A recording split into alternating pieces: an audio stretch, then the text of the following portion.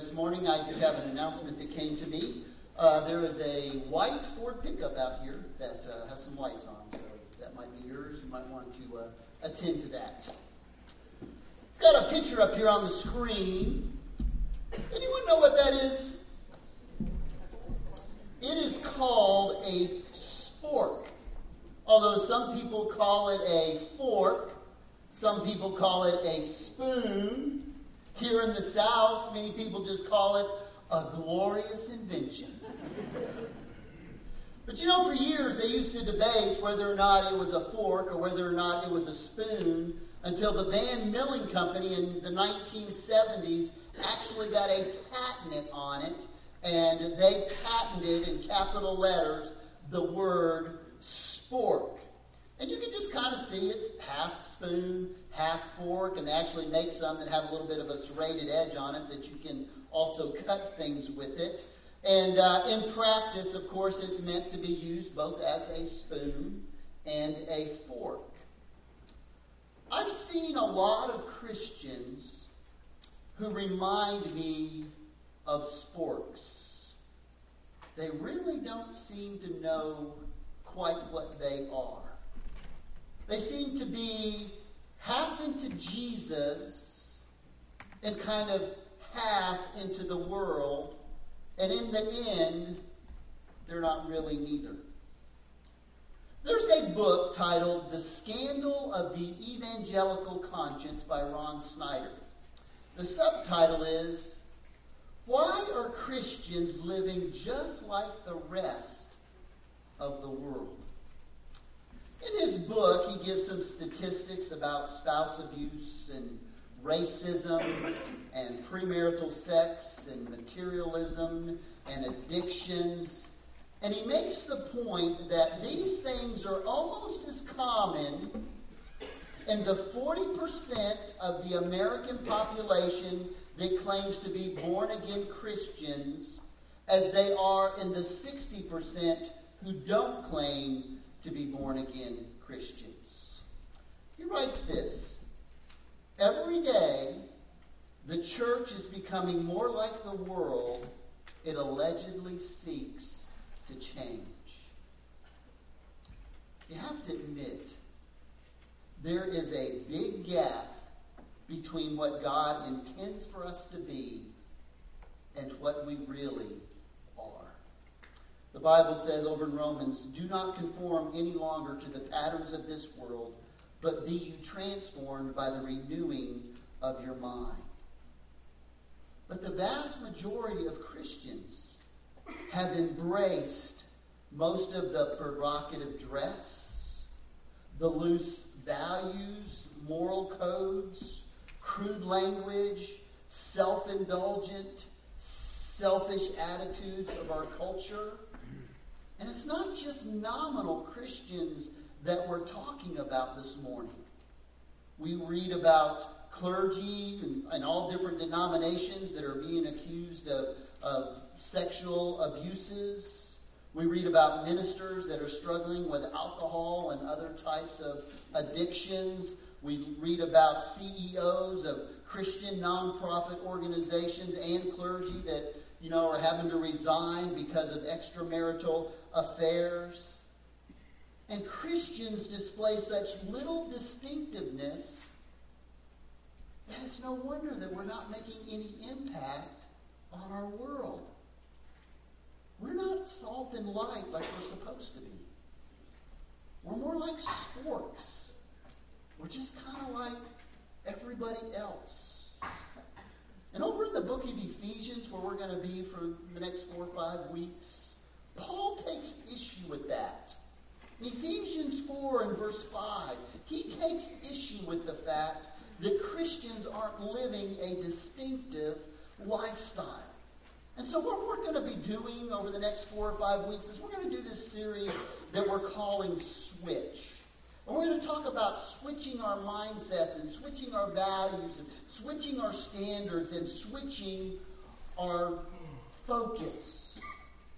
It's interesting that almost all of Paul's letters, when you study them, he usually starts out in the first part of his letters talking about doctrinal things. And that is the case with Ephesians. The first 3 chapters, which we actually looked at about a year and a half ago in a series we called Know Who You Are. He talks about the fact that we are children of God. That we have been saved by grace. And let me say this. Once you are saved, once you've accepted Jesus Christ as your Savior, you are always saved. The doctrine for that is called eternal security. When you become a child of God, which he talks about in the book of Ephesians, you are always a child of God. It's just like my own children. They're always going to be my children. It doesn't matter what part of the world they go live in. It doesn't matter what they do. It doesn't matter if they said I wasn't their dad anymore. That wouldn't change anything. Might not be the best of circumstances, but they would still be my children. And once you are a believer, once you've accepted Christ, you are always a child of God. So he spends the first 3 chapters talking about that we are children of God if we've accepted Christ, and we are saved by grace only. And then when he gets to chapter 4, it's like he says, okay, because you are children of God, this is how you ought to live. And so he gets very practical. And so we're going to kind of dive in to that practical part of the book of Ephesians. And we're going to start in verse 17. And it says this, "So I tell you this," and all the words will be up on the screen here, "and insist on it in the Lord. You must no longer live as the Gentiles do in their futility of thinking." So we're going to be talking about switching a thinking today, or a mindset would be a better word. Switching from a world mindset to a biblical mindset. Our Christian mindset ought to be more than just Bible knowledge. It ought to affect our behavior. But sadly, so often it doesn't. That book I mentioned to you earlier, these are his statistics, of course.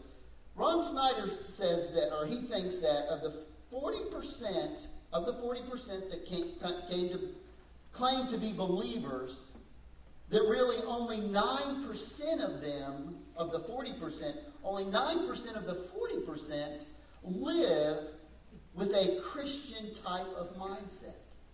And he gives some interesting thoughts on this.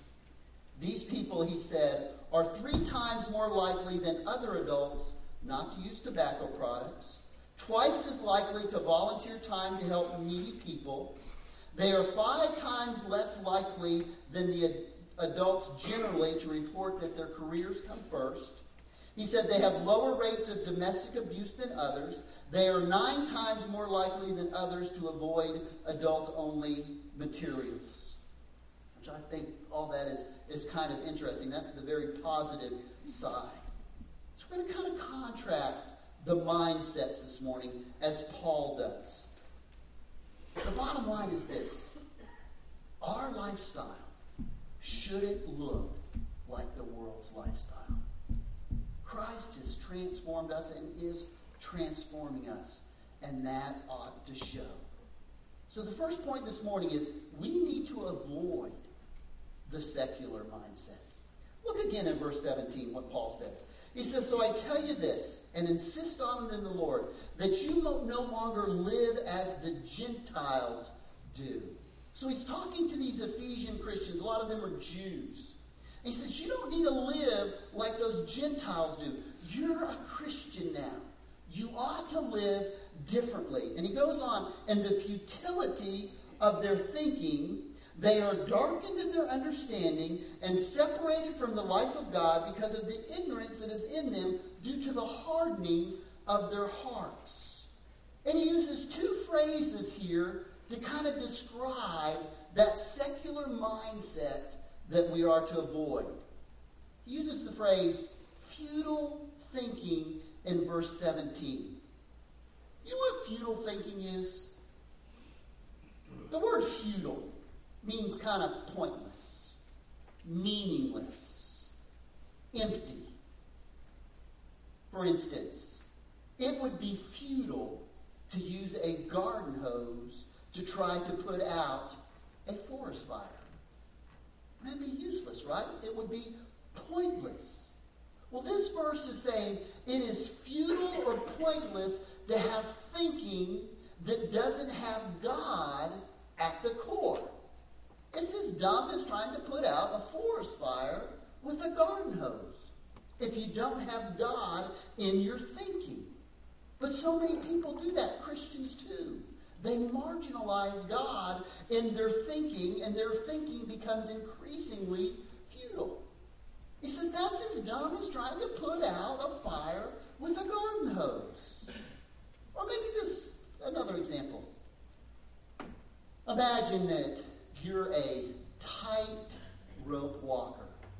I know that's stretching it for a lot of us, right? But you're a tightrope walker. And maybe you're in downtown Chicago. And they have this wire stretched out between a couple high-rise buildings. Let's say it's, 50 stories tall. And you're getting ready to step on that first wire, and you've got your pole, and you're ready to go. And all at once, one of your assistants says to you, the wire on the other end's not really anchored very well. Well, nobody's going to step out on that, right? Why? Because it would be futile, right? In fact, it's probably going to be fatal. Yet, we tell our young people all the time, we don't know where you came from, we don't know where you're going, we don't know who you are. Maybe you came from monkeys, we don't know. And they have no sense of identity, they have no sense of destiny, they don't know who they are. And they just kind of arrive at the conclusion that life is meaningless, life is futile.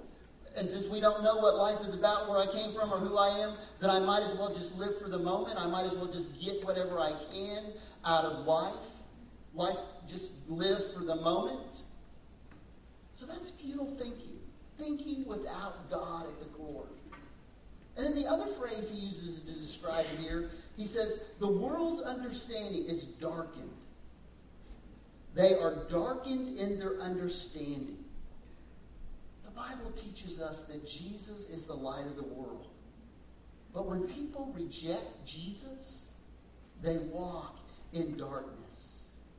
And people that walk in darkness, they reach the point where they can't understand right and wrong anymore. They can't see right and wrong.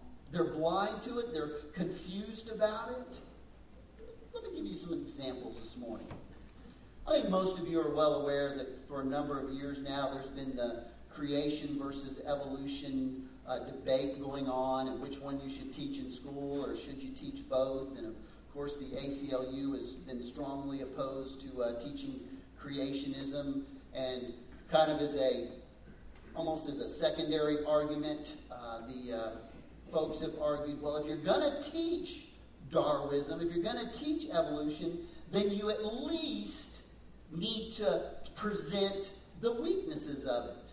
Because even the staunchest of those that believe in evolution will tell you, yeah, there's some real holes in it, and there's some things that we really don't understand. But yet they won't do that. They just want to teach it as fact. They don't teach it as a theory. They're darkened in their understanding. Why would scientists be afraid of legitimate questions? Isn't that what science is kind of about? You observe, you draw conclusions, and those kind of things. So why? Because they're darkened in their understanding.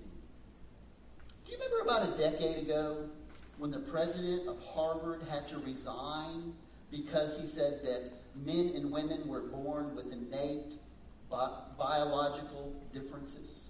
He wasn't talking about physical, he was talking about mind. He said men and women are born with innate differences. And he had to resign over that comment. They are darkened in their understanding. If he would have suggested that women were superior, I'm sure everybody would have been fine with that. But because he suggested that there are differences, and there are, he had to resign from his job. Darkened understanding. Another example. Paul Harvey, about a decade ago when Lunesta first came out, that's the sleep medicine. By law, people are required, or pharmacists are required to put on that it might cause drowsiness.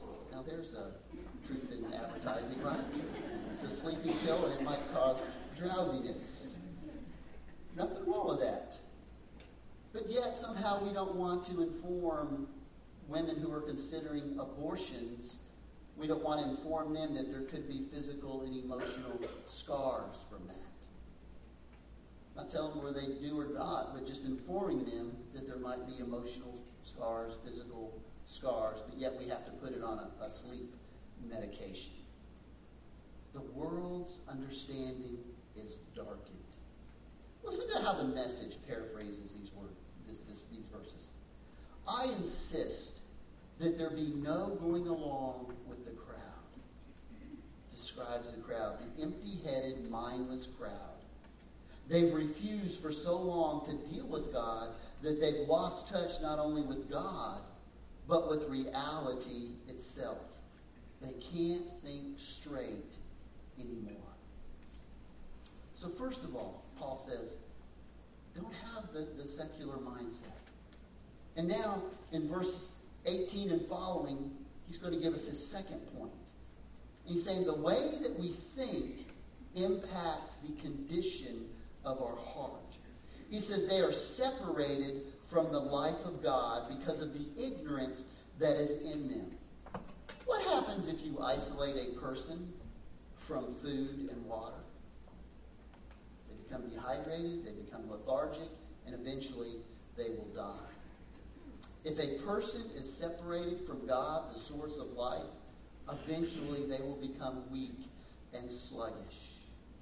He goes on to say, the reason they are like this is because of their ignorance that is in them due to the hardening of their hearts in verse 18. Do you know what that word hardening means? That word hardening there, in its very basic original form, is the word used to talk about something that is petrified. I've got a picture up there of a piece of a tree that is petrified from the National Forest in Arizona. And of course that means that tree has turned into stone. It's impenetrable. You know, when it was wood, you could penetrate it with things. But when it's a stone, you can't penetrate it. Well, that's what that word refers to here. It's a hardening that it means it's not penetrable anymore. A biblical example. Do you remember Pharaoh in the Old Testament?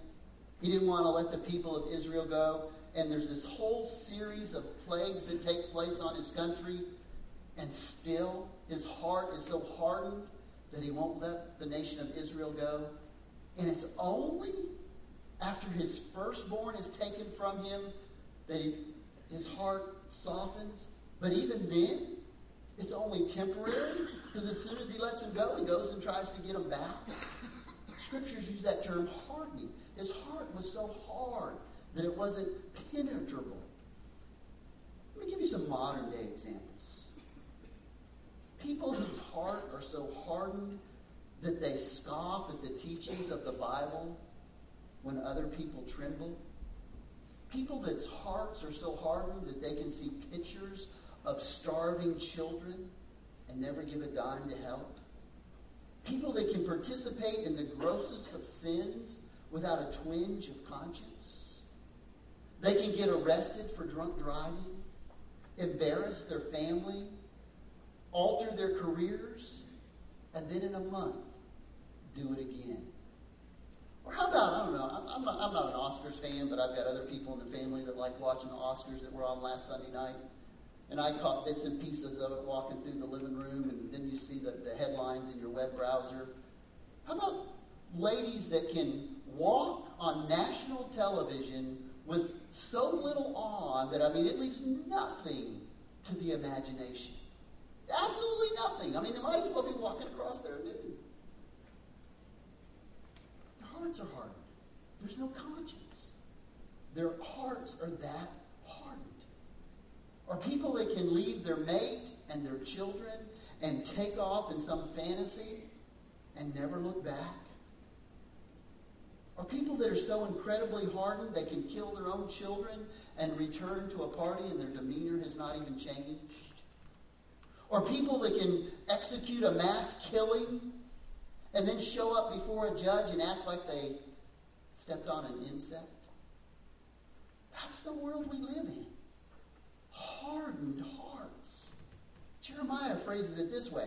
Are they ashamed of their loathsome conduct? No. They have no shame at all. They do not even know how to blush. It's a great description. Hardened hearts. Did you know Albert Einstein, in a lecture that he gave in 1948, and I'll set the scene up for you a little bit. You know, in 1948, we were all worried about the atomic bomb. Or everybody was worried about the atomic. I shouldn't say we. I wasn't around then. Now, some of y'all were, but I wasn't. But, you know, what was going to happen with the proliferation of the atomic bomb? You know, how was that going to be kept in check? Was everybody just going to blow everybody up? You know, every nation just, you know, what was going to happen? And this is what he said in his lecture that day. He says, the true problem lies in the hearts and thoughts of men. It's not a physical, but an ethical one. What terrifies us is not the explosive force of the atomic bomb, but the power of the wickedness of the human heart. That was the problem, he said, the heart. Tony Evans notes that many people smoke day after day, month after month, year after year, and then one day their ability to breathe is impacted because their lungs get hard. Lungs are meant to be soft and pliable, but when they get hard, they can't exchange the air. And when a person smokes like that and their lungs become hard enough, the air can't penetrate them. That's the way people are sometimes. They become so hardened to the things of God that they don't respond to God's truth. And they're characterized by this hardness. They become increasingly wicked, he goes on to say, verse 19. Having lost all sensitivity, they have given themselves over to sensuality so as to indulge in every kind of impurity with a continual lust for more. So if there's no accountability to God, anything goes. Because it's whatever feels good. Live in freedom. Do what comes naturally. Just do it. And then he goes on to say that just creates a continual lust. Because that kind of thing is never satisfied when you live like that. It's like salt water creates a thirst. Well, when you live like that, it creates more of a lust. I can't remember when it happened. I'm thinking a dozen years ago maybe. But do you remember the Dateline series that they did where the officials were trying to catch pedophiles? I don't know if you remember that, but it was kind of a big thing when it happened. It was a Dateline story. And in fact, they even took part of it and put it on national news. And so they set up this sting operation to catch these child molesters. And in 3 days, they arrested over 50 men who came to this house thinking that they were going to have sex with minors. But the one that they put on national news was this guy who showed up and saw the sheriff's car parked in front of the house. Some of you are going to remember this. So he drove around and went through the back door of the house. Even though he knew the police were there, he was so consumed with lust that he went through the back door of the house. That's what we're talking about here. Just this continued lust, this desire that can't be controlled. Having lost all sensitivity, they have given themselves over to sensuality so as to indulge in every kind of impurity with a continual lust for more. And then he mentions his last thing, and he kind of switches gears here a little bit. He tells us, beginning in verse 20, that we need to put on a Christian mindset. Put on a Christian mindset. You know, with the royal wedding that happened, I guess, last May 18th, somewhere in there, I was reading about that. And when Meghan Markle married into the royal family, there was a whole set of etiquette rules that became part of what she needed to master, so to speak, and how she needed to live. And she kind of married into a dress code that has been in existence for hundreds of years. That means hats during the day, gloves on her hands, skirts that sit on or below the knee. Black clothing needs to be avoided unless you're in mourning or attending a remembrance event. Well, in the second half here, in the passage that we're looking at today, Paul wants us to understand what it means to put on the garment, so to speak, of Christianity. These new garments. He said you're to put away the old self and you're to put on the new self. He said this is what the Christian mindset ought to look like. Verse 20 and following. You, however, did not come to know Christ that way. Surely you have heard of him and were taught in him accordance with the truth that is in Jesus. You were taught with regard to your former way of life to put off your old self, which is being corrupted by its deceitful desires, to be made new in the attitude of your minds, and to put on a new self created to be like God in true righteousness and holiness. And you can't see this in the English version, but that first word, the you there, where it says you, however, the Greek is a much more specific language. That you is really emphasized in the original Greek language. And it's like he's pointing his finger and saying, you, I'm talking to you. You there. You are not to live that way. You have no business living like you are living. He says the world's understanding is darkened, but yours has been enlightened by this new attitude of your minds.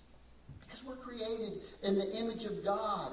And when you become a Christian, you're supposed to be different. And you understand that you are to glorify him.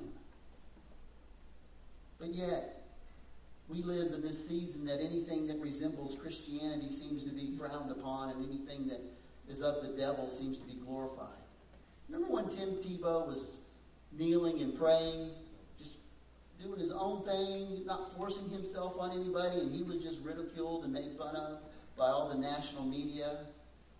And then that football player by the name of Michael Sam comes along as the first openly gay football player, and he's just lifted up as a hero, and everybody's doing feature stories on him.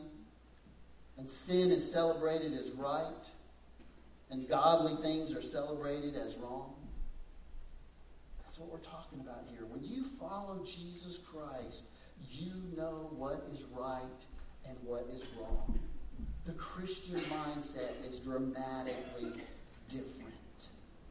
Verse 21 said, verse 22, you were taught with regard to your former way of life to put off your old self, which is being corrupted by its deceitful desires. In other words, you can't trust your instincts. Your instincts will fool you. They'll get you into trouble. He goes on in verse 24.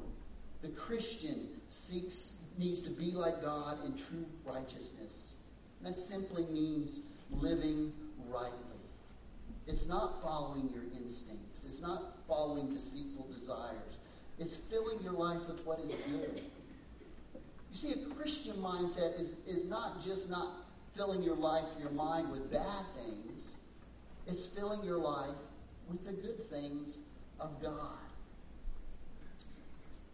Chris Burke hit a dramatic game-winning home run in the 18th inning a few years ago to lift the Houston Astros to the playoffs. And he became an instant hero in Houston. The next day, a teammate who was not a Christian said, "What did you do to celebrate last night, Chris?" He said, "Well, after the game, I took my wife to a restaurant and we just sat in the corner and we just talked and just enjoyed the night." And his teammate made this comment. He said, "You know, it's a shame you're a Christian." And the implication was, if you weren't a Christian, you could have had a whole lot more fun last night. Chris said, "I wanted to say to him, it's a shame you're not, Because if you were a Christian, you would understand how much fun I actually had last night and how much better I felt the next day. That's it. Filling, not just avoiding the secular Satan stuff, but filling ourselves with godly stuff. That's the biblical mindset. I want to read to you an essay from a guy by the name of Steve Turner. He's an English journalist. And please remember as I read this, he is being sarcastic. And I think he kind of summarizes a lot of the secular mindset. Now remember, this is sarcasm. This is what he says. He just kind of condenses the creed of the modern thinker. He said, we believe in Marx, Freud, and Darwin. We believe everything is okay as long as you don't hurt anyone according to your definition of hurt. We believe in sex before, during, and after marriage. We believe in the therapy of sin. We believe adultery is fun. We believe sodomy is okay. And we believe that taboos are taboo. We believe that everything is getting better despite evidence to the contrary. We believe there is something in horoscopes, UFOs, and bent spoons. We believe Jesus was a good man just like Muhammad, Buddha, and ourselves. He was a good moral teacher, although we basically think his good morals aren't worth living today. We believe that all religions are basically the same, and at least the ones we read were. They all believe in love and goodness. They only differ on matters of creation, sin, heaven, hell, God, and salvation. We believe after death comes nothing because when you ask the dead what happens, they say nothing. If death is not the end and death has lied, then it's compulsory heaven for everyone except perhaps Hitler, Stalin, and Saddam Hussein. We believe in total disarmament. Americans should beat their guns into tractors, and our enemies surely would follow. We believe that man is essentially good, and it's only his behavior that lets him down. This is the fault of society. Society is the fault of conditions, and conditions are the fault of society. We believe that each man must find truth that is right for him, and reality will adapt accordingly. We believe there is no absolute truth except for the truth that there is no absolute truth. We believe if chance be the father of all flesh, disaster is this rainbow in the sky, and when you hear a state of emergency like sniper kills 10, youths go looting, bomb blast school, it is but the sound of man worshiping his maker. The futility of the world's thinking. I'll close with this.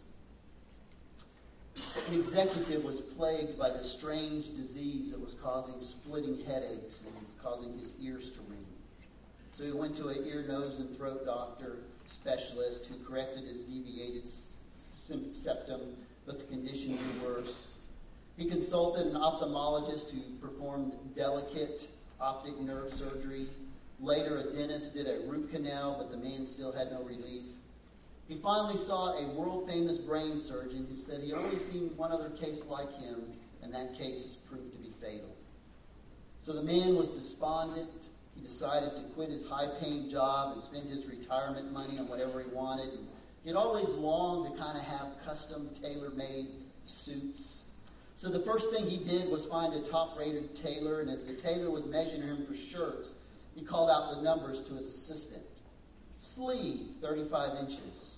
Neck, 16 and a half inches. Oh no, said the executive. I have always worn a 15-inch collar. You better check again. So the tailor checked again, and he called out again. 16 and a half inches. The executive responded, but I insist you make it 15 inches because that's what I've always worn. Okay, said the tailor, but don't blame me if you get splitting headaches and ringing in your ears.